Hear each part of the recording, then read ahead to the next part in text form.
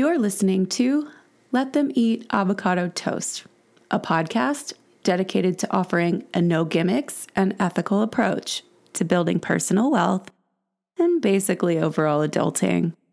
With your host, Kristen Atherton. Brought to you by Camex LLC.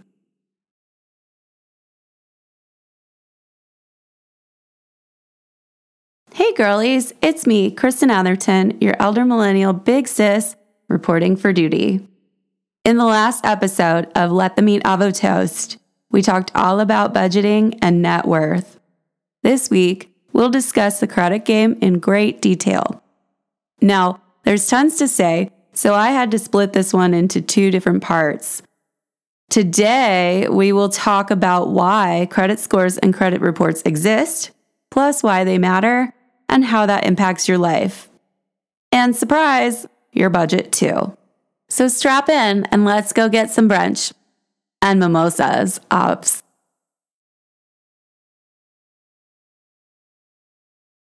I may have mentioned the Laundromat movie once already in the first episode of Avo Toast, but if I have not, I'm mentioning it now. And for the record, this is not a paid endorsement. This movie is available on Netflix, and it's a great example of the underworld of money. In the intro of the movie, the two narrators are explaining that money was used as a medium of exchange, so that we didn't have to try to determine how many bananas I would need to pay you if I wanted to buy your cow. And that instead we could use slips of paper to represent the value of each, and that way we would know how much to trade. A minute or two later into the intro, the narrators begin to discuss credit. The following is a quote from that movie. Credit is an invention that meant you no longer needed to carry around millions of bananas on slips of paper. So now you have something invisible, credit, standing in for something tangible, a cow. Credit said that even if you didn't have all the bananas you need for what you want, you could borrow bananas from the future. So credit is just the future tense of money. Now, Investopedia defines credit as a contract agreement in which borrowers receive a sum of money and repays the lender at a later date, generally with interest. The term credit can also be used to describe the worthiness of an individual or company to become a borrower. It can also be used to describe the historical behavior of an individual or company that has borrowed before. Credit has a different definition when it comes to strict accounting. So to minimize the confusion today, we are only going to be talking about this future tense of money, this borrowing of money, and not the accounting specific definition of credit. Credit is used in our society in multiple ways. Your credit history is a measure of your ability to repay debts and demonstrated responsibility in repaying them. Landlords, mortgage lenders, credit card companies, and even some potential employers will look at credit history, credit reports, and credit scores before they decide A, whether to loan you money, employ you, or allow you to rent a living space from them, B, how much money to loan you, and C, at what rate of interest to loan you money. For this last one, the higher the risk of the borrower, the higher the interest rate, because it protects the lender if the borrower does not pay the loan back in full. Ultimately, credit history is used by lenders to indicate how high the risk of loaning money to you will be. They are assigning you a risk score. They want to know you will pay them back in full and on time. If they decide to loan you the money, this is also called extending credit to you.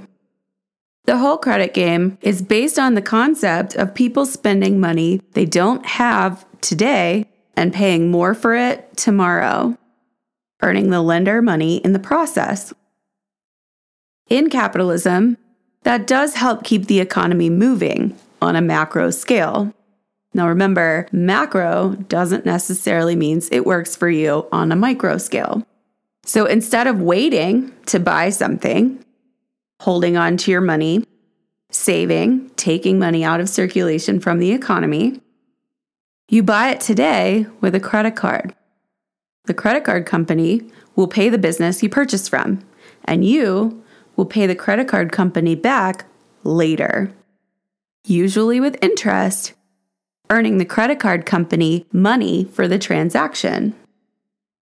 That business you bought from is kept in business because you made a purchase. The credit card company is kept in business because you borrowed money to make that purchase. And you have to keep working to pay off the money you borrowed. Credit scores, then, are a measure of your risk in a numerical value. It's your grade in the class of Credit 101. Your credit report is your report card that gets sent to anyone that might consider loaning you money in the future. The most popular way to determine your credit score is using the FICO method. FICO, F-I-C-O, stands for the Fair Isaac Corporation, which is a major analytics software company. Provides products and services to businesses and consumers. But most notably for our episode today, it provides the software that's used to calculate credit scores, and not just in the US, across the globe. These are also known as FICO scores. FICO scores were first introduced in 1989, and different software versions are available and still used by different industries that loan money. It is possible that the factors that determine credit score could be updated in the future. So, what's helping you today may not be helping you as much tomorrow. For example, medical collection accounts have historically not counted too harshly toward lowering your credit score. I've actually had a few medical accounts go to collections. I mean, who sends paper mail in this day and age anyway? So that was part of the issue.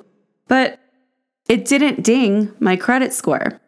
This could change in the future. The FICO software uses several factors to calculate your score and are weighted as follows as of the most popular version of the software today, which is version 8. The first and most important piece of your credit score is your payment history, which counts for 35% of your score. The next is the accounts owed, which counts for 30% of your score. The next one is length of credit history. That counts for 15%. Then you have credit mix, which counts for 10%, and new credit, which counts for 10%. Your FICO score can range anywhere from 300 to 850.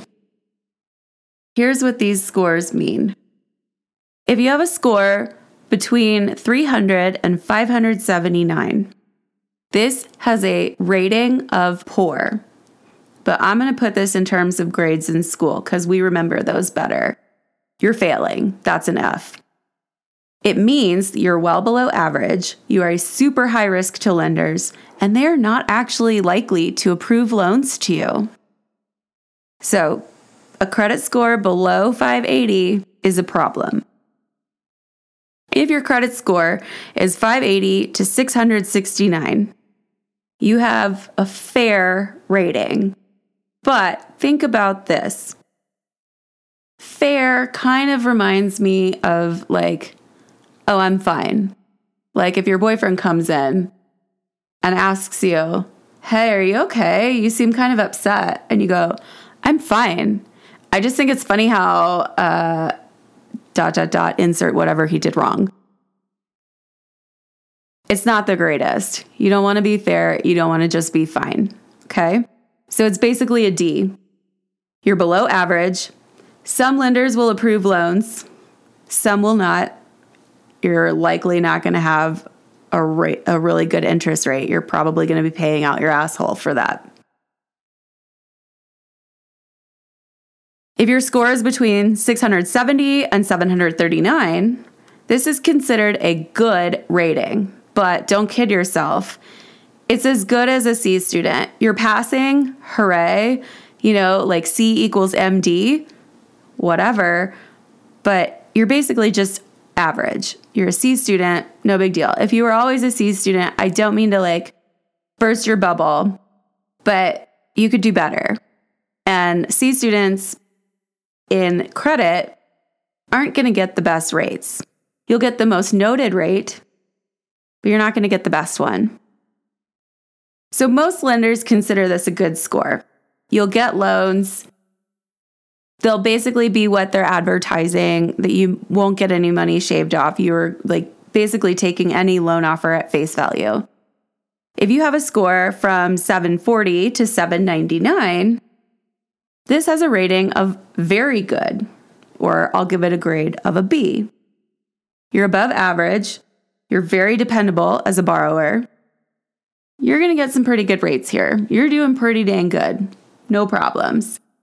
But if you push your score up above 800, so anywhere from 800 to 850, they consider you exceptional. Now, growing up for me, an A was not necessarily exceptional, particularly if it was like a 90 or a 91 out of 100. You really had to have like a 99 or 100 to be exceptional. But all things aside, anything that's got a grading system, I'm here to fucking win it. So, of course, I want to be in that 800 to 850 category. What this means is you are well above average. You are, as they said, an exceptional borrower. And remember, the whole reason they score you is risk. In this category, you are of the lowest risk to the lender. Today, in the United States, 90% of credit decisions use the FICO score. So this grade is imperative to your financial health and your financial freedom.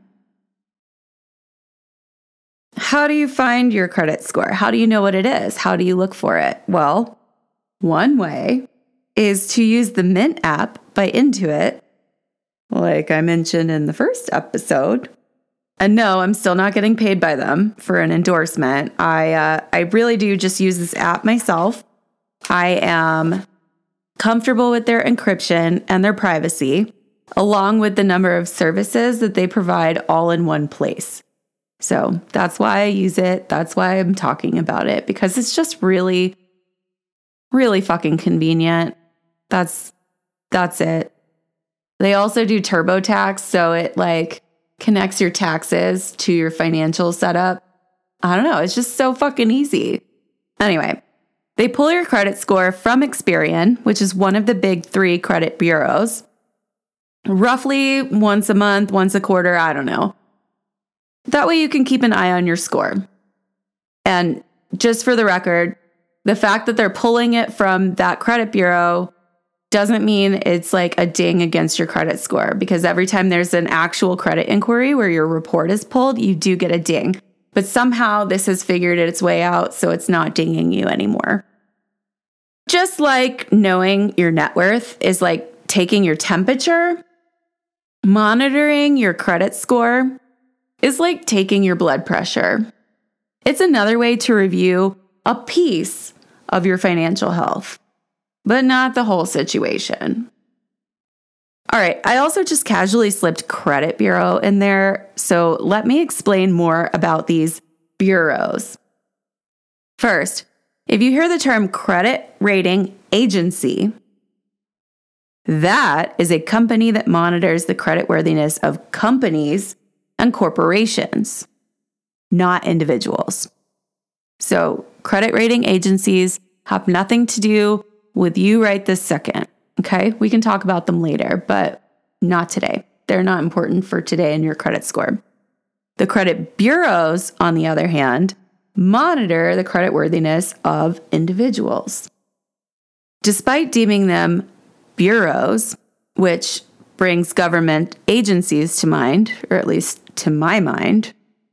These credit bureaus are actually private, for-profit corporations. Kind of fucked up if you think about it. They are heavily regulated by the government, quote unquote, to whatever extent you believe the government is actually capable of heavily regulating private companies, under the Fair Credit Reporting Act, which is also known by its acronym FCRA. Don't worry, you don't have to remember that.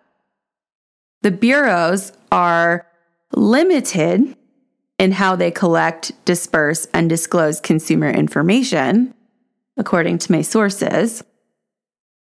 And their basic business model is that banks, financing companies, retailers, and even landlords will send your consumer credit information to them for free.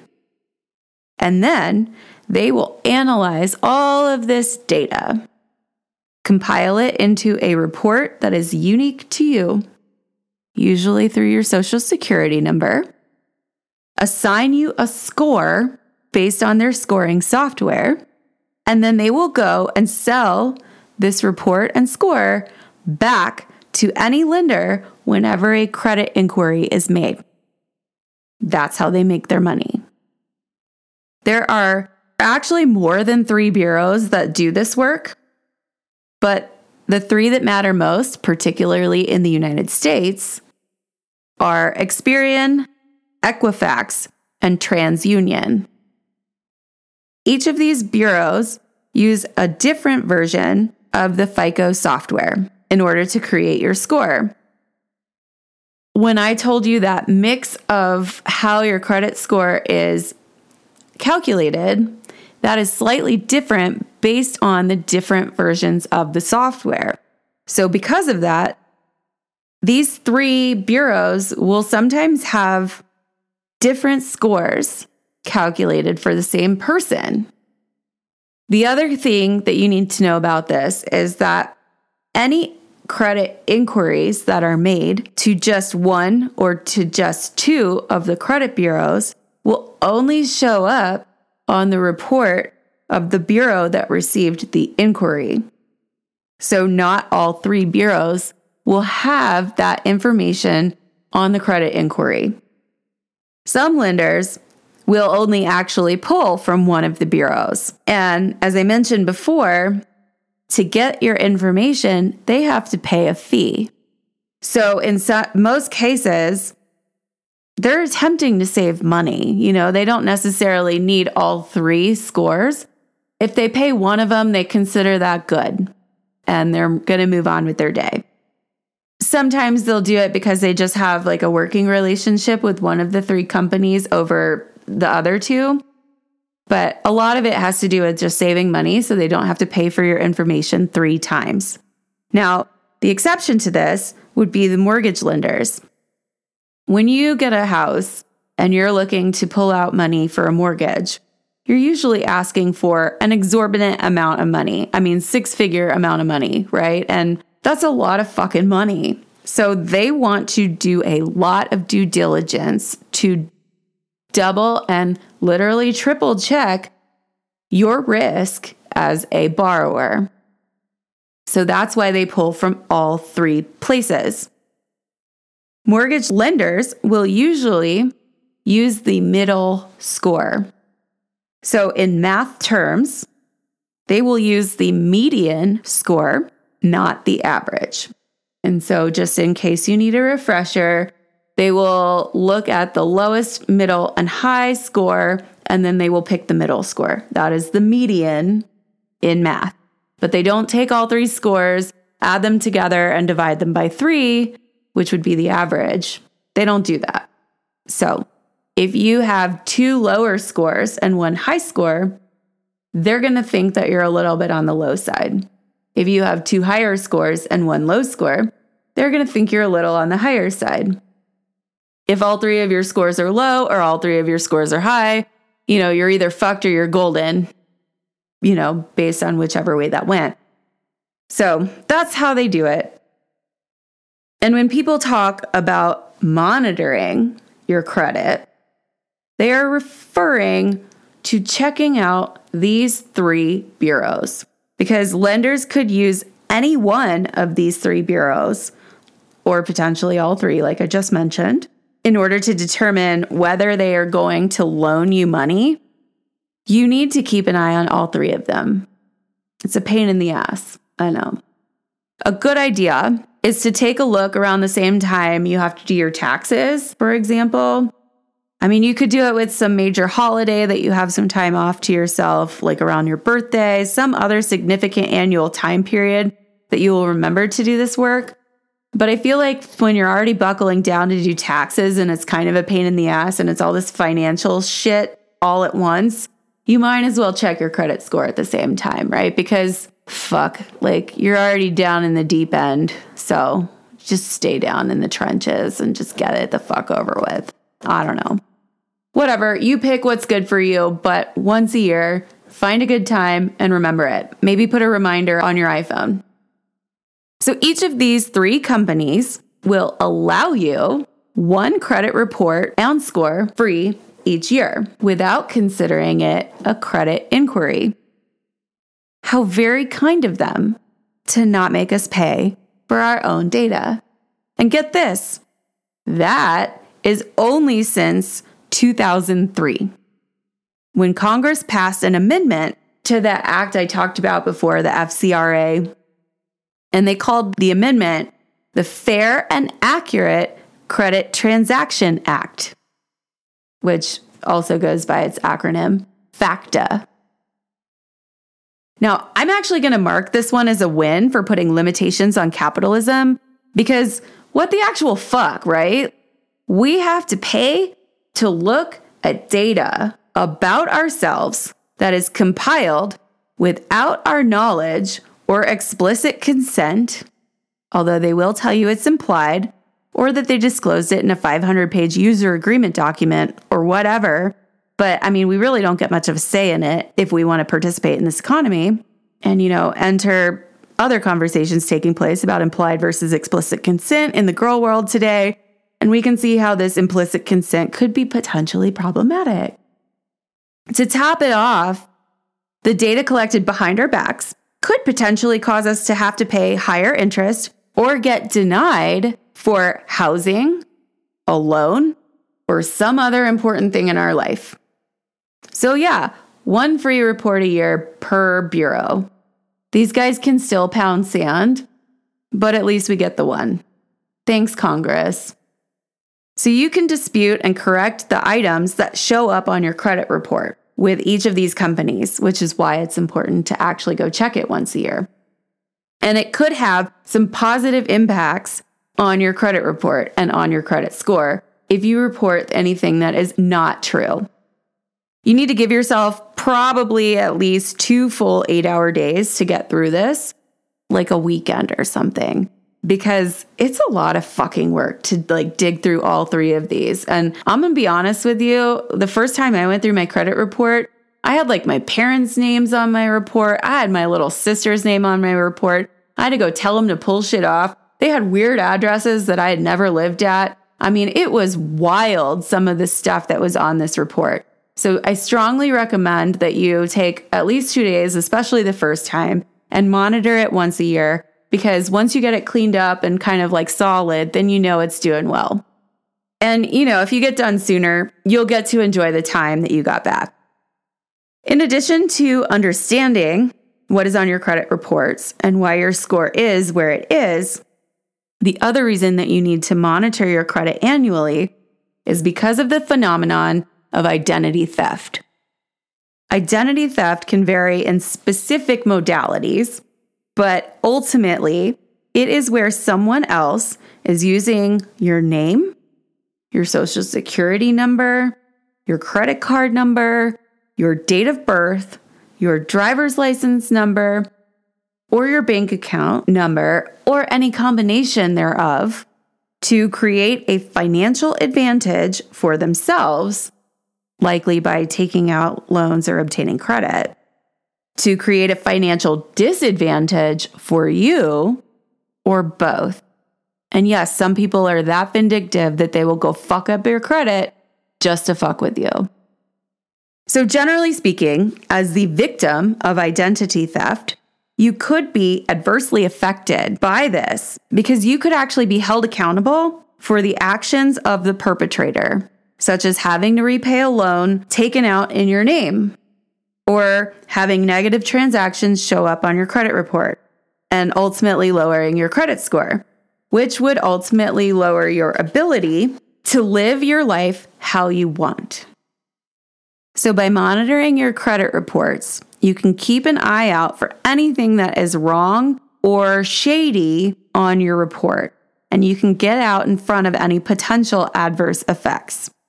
A quick aside here, since we're already talking about identity theft, I want to give you ways that you can work to prevent identity theft from happening to you.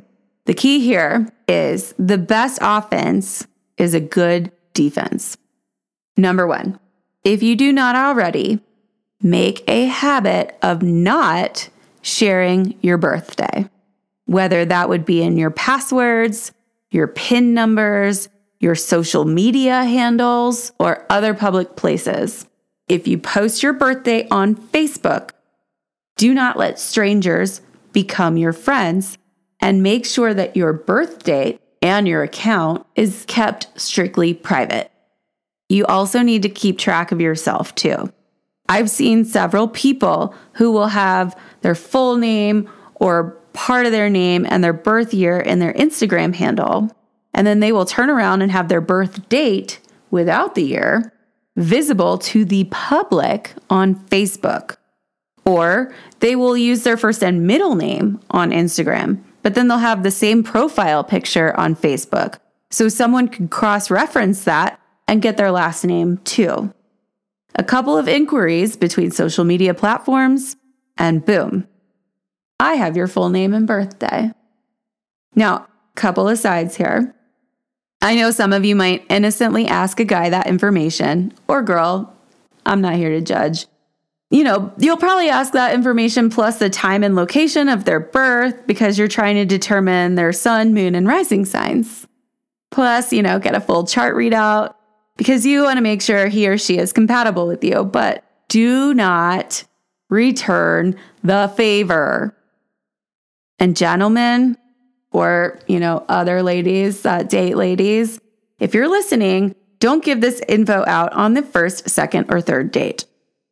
If you become exclusive with this person, sure, maybe indulge her belief in astrology, or his, I don't care. Otherwise, protect yourselves too. And sorry, you girls can do without astrology stalking every single man you ever go on a date with. Save it for the ones that are not in the hookup culture rotational patterns, i.e., after at least 3 months. And that is per any book authored by a man written to help women date I've ever read or listened to. 3 months, girls, 90 days before you ever get into that situation. But I'm not a dating coach, so you do you. But I am a money person, and you need to watch it. So with this particular piece of advice, it's definitely targeting cis heteronormative dating relationships, but it could be more broadly applied to LGBTQ plus dating. I'm just not as familiar with the dating advice given in that context. So please don't take this the wrong way. I'm just coming from where I am. Okay. Number 2, keep your wallet close by you so your credit cards and your driver's licenses are nearby and not visible to a bystander.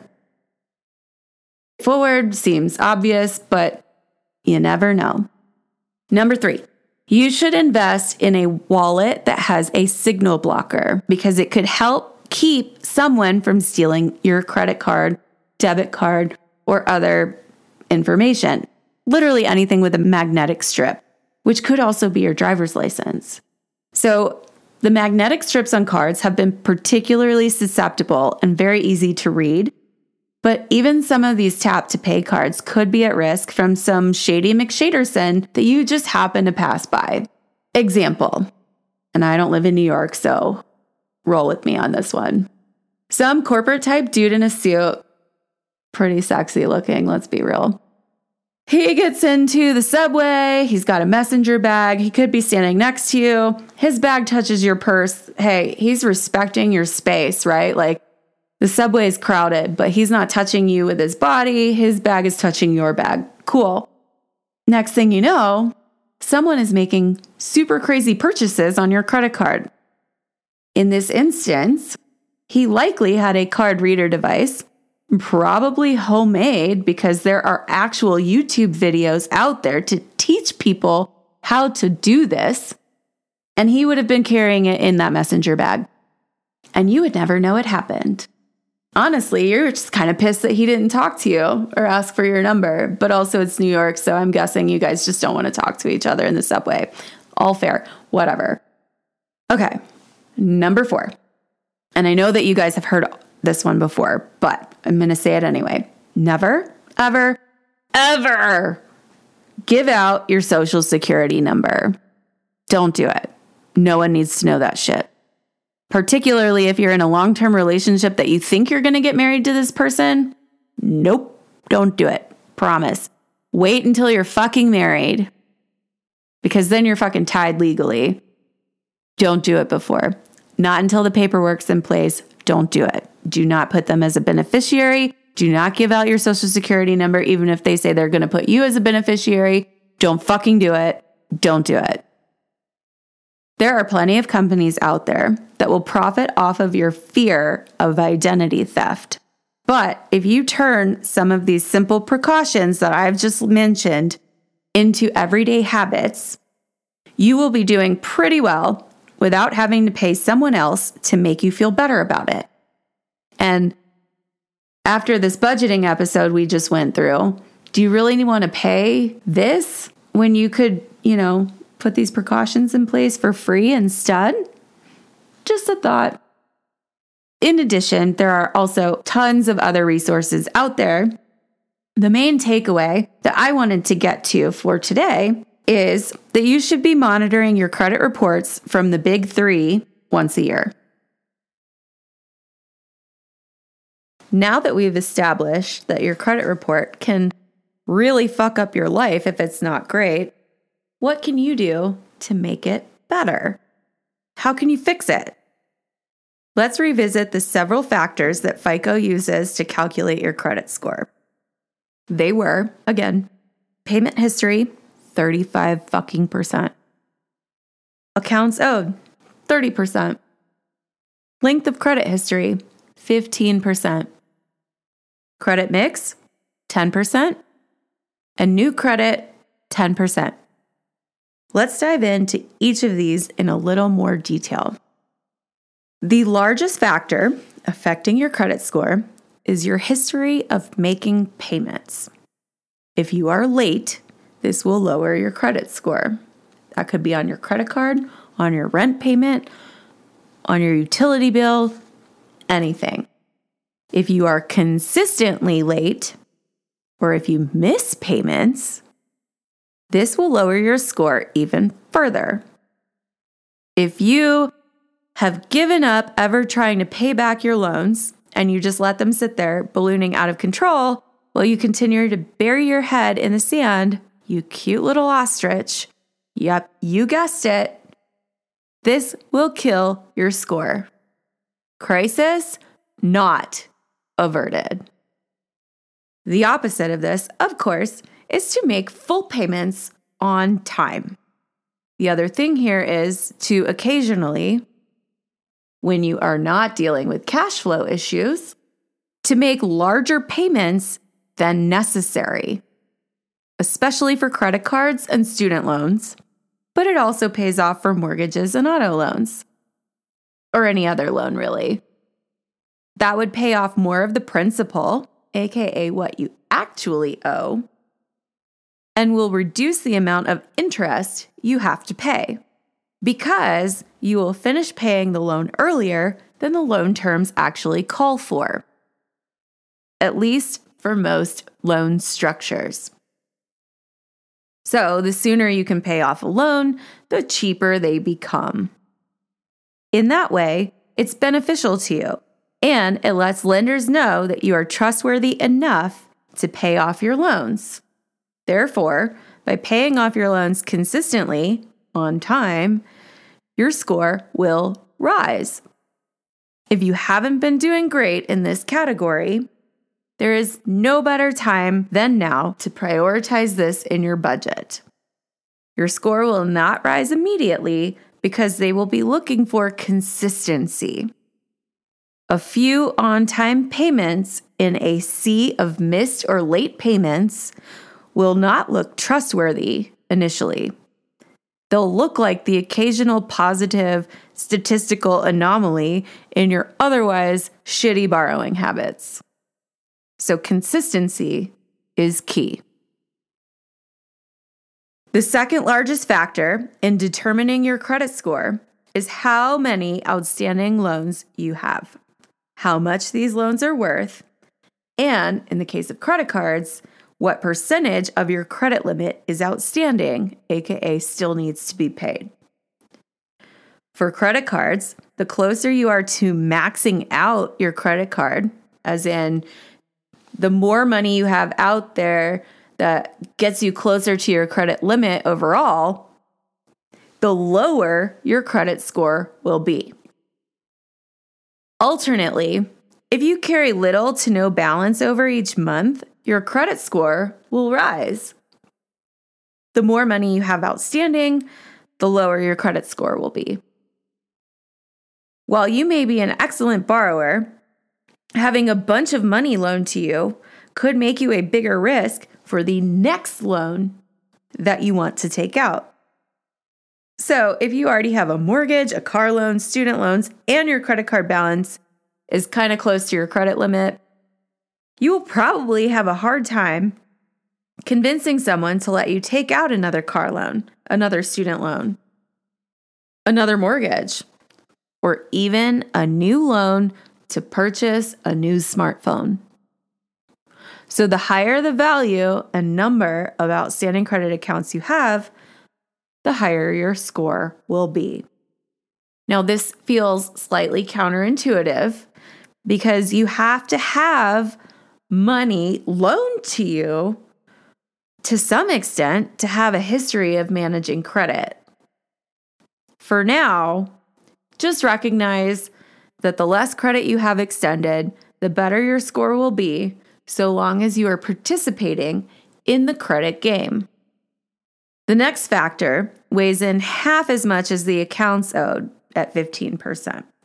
The length of your credit history is still an important part for building your credit, though. The longer your credit history, the higher your credit score will be.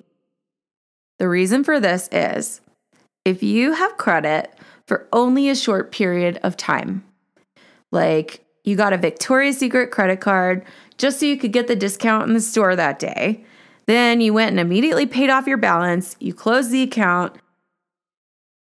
This short extension of credit will not earn much for your score.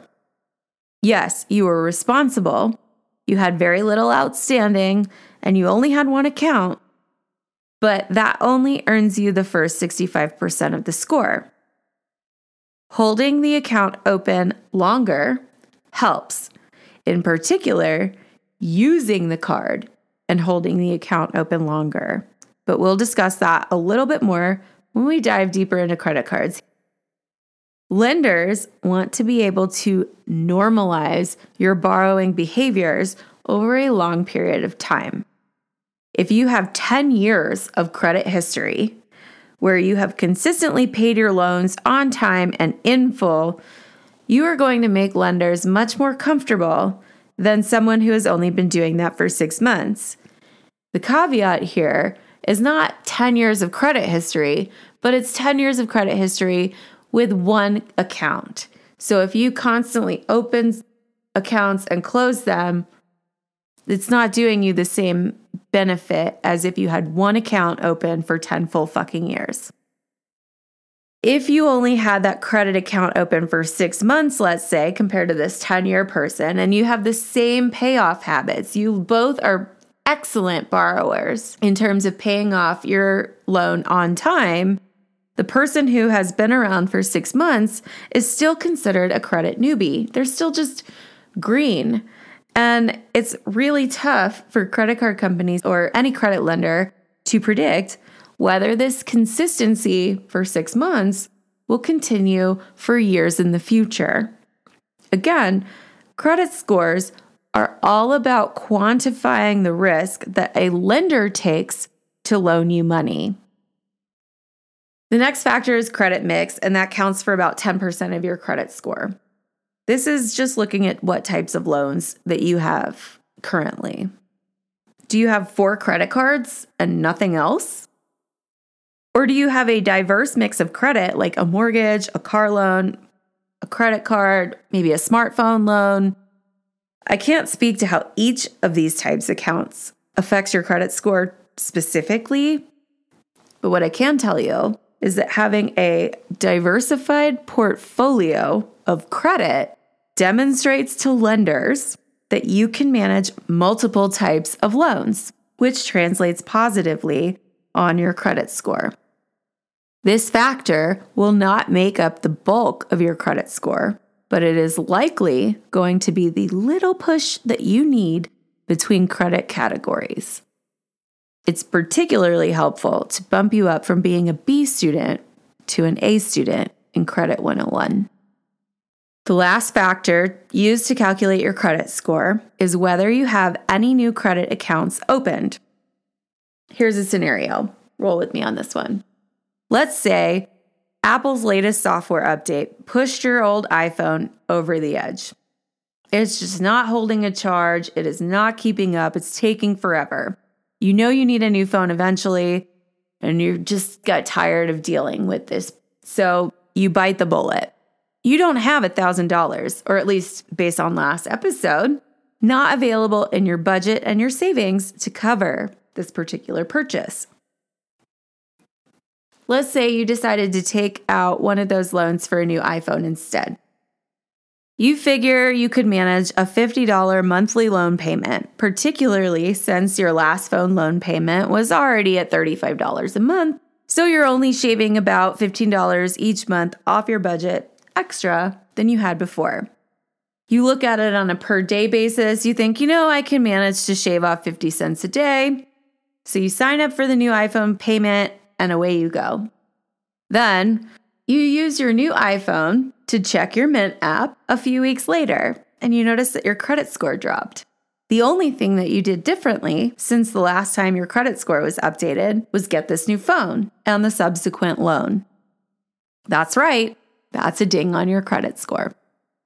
This is so because that temporary uptick in borrowing hints that your immediate risk is slightly higher than it was before. As lenders, they don't know whether you're running around on a mass borrowing spree. So they basically drop your score as a proceed with caution to other lenders. With each new loan you take out in the near term, the lower your score will become. Generally, this will resolve itself if you maintain the other categories and don't take out new credit all the time. Maybe skip out on the Target credit card. Just because they'll give you a discount in the store today doesn't mean that this won't negatively affect your credit. And that could have greater implications to your financial health than that $60 you saved on your purchase today. All in all, this one is mostly out of your control. If you need to take out a new loan or a new line of credit, your credit score will drop some. The longer you go without opening new loans, the higher your credit score will be. But this will be very slow, like how pounds come off and on between morning and nighttime. Like you'll likely see a few points fluctuation, but it's not really enough to kill your score astronomically on its own, and it's not really enough to sit there and panic over. In summary, your credit score is a measure of the risk you pose to a lender. Credit is gathered based on any bill you've ever had to pay, be it housing, utilities, loans, or possibly even medical bills in the future. Any institution that will consider loaning you money looks at your credit history, your credit report, and your credit score. Sometimes potential employers will as well. Paying all your bills on time and in full will have the biggest impact on improving your credit score, so make sure that your budget takes all of your bills, both regular and irregular, into consideration so that you can keep your score high. You can monitor your score regularly through various companies. Mine is Mint by Intuit. You can also check your credit report annually with the big 3 bureaus. Check your report to ensure it is correct and free from error or fraud. Your credit will impact your financial life in so many ways, and a low score will cost you much more in both the near term and the extended future. So next week, we will get into part 2 of the credit game, all about credit cards. There was simply too much to say to fit it all into one episode. So go check your credit, girls, and may your mimosas and bank accounts always be bottomless. Cheers.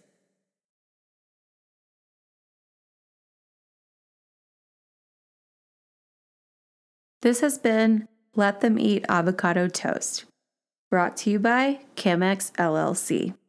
Any questions, comments, concerns, or requests for consultations should be directed to our email at lte.avo.toast@gmail.com. All sources used for this podcast are available upon request. All opinions expressed in this podcast are the express opinions of the host and do not represent the opinions of Chemex LLC. All music used is stock music from GarageBand by Apple. Kristen Atherton and Chemex LLC remind you to please drink responsibly.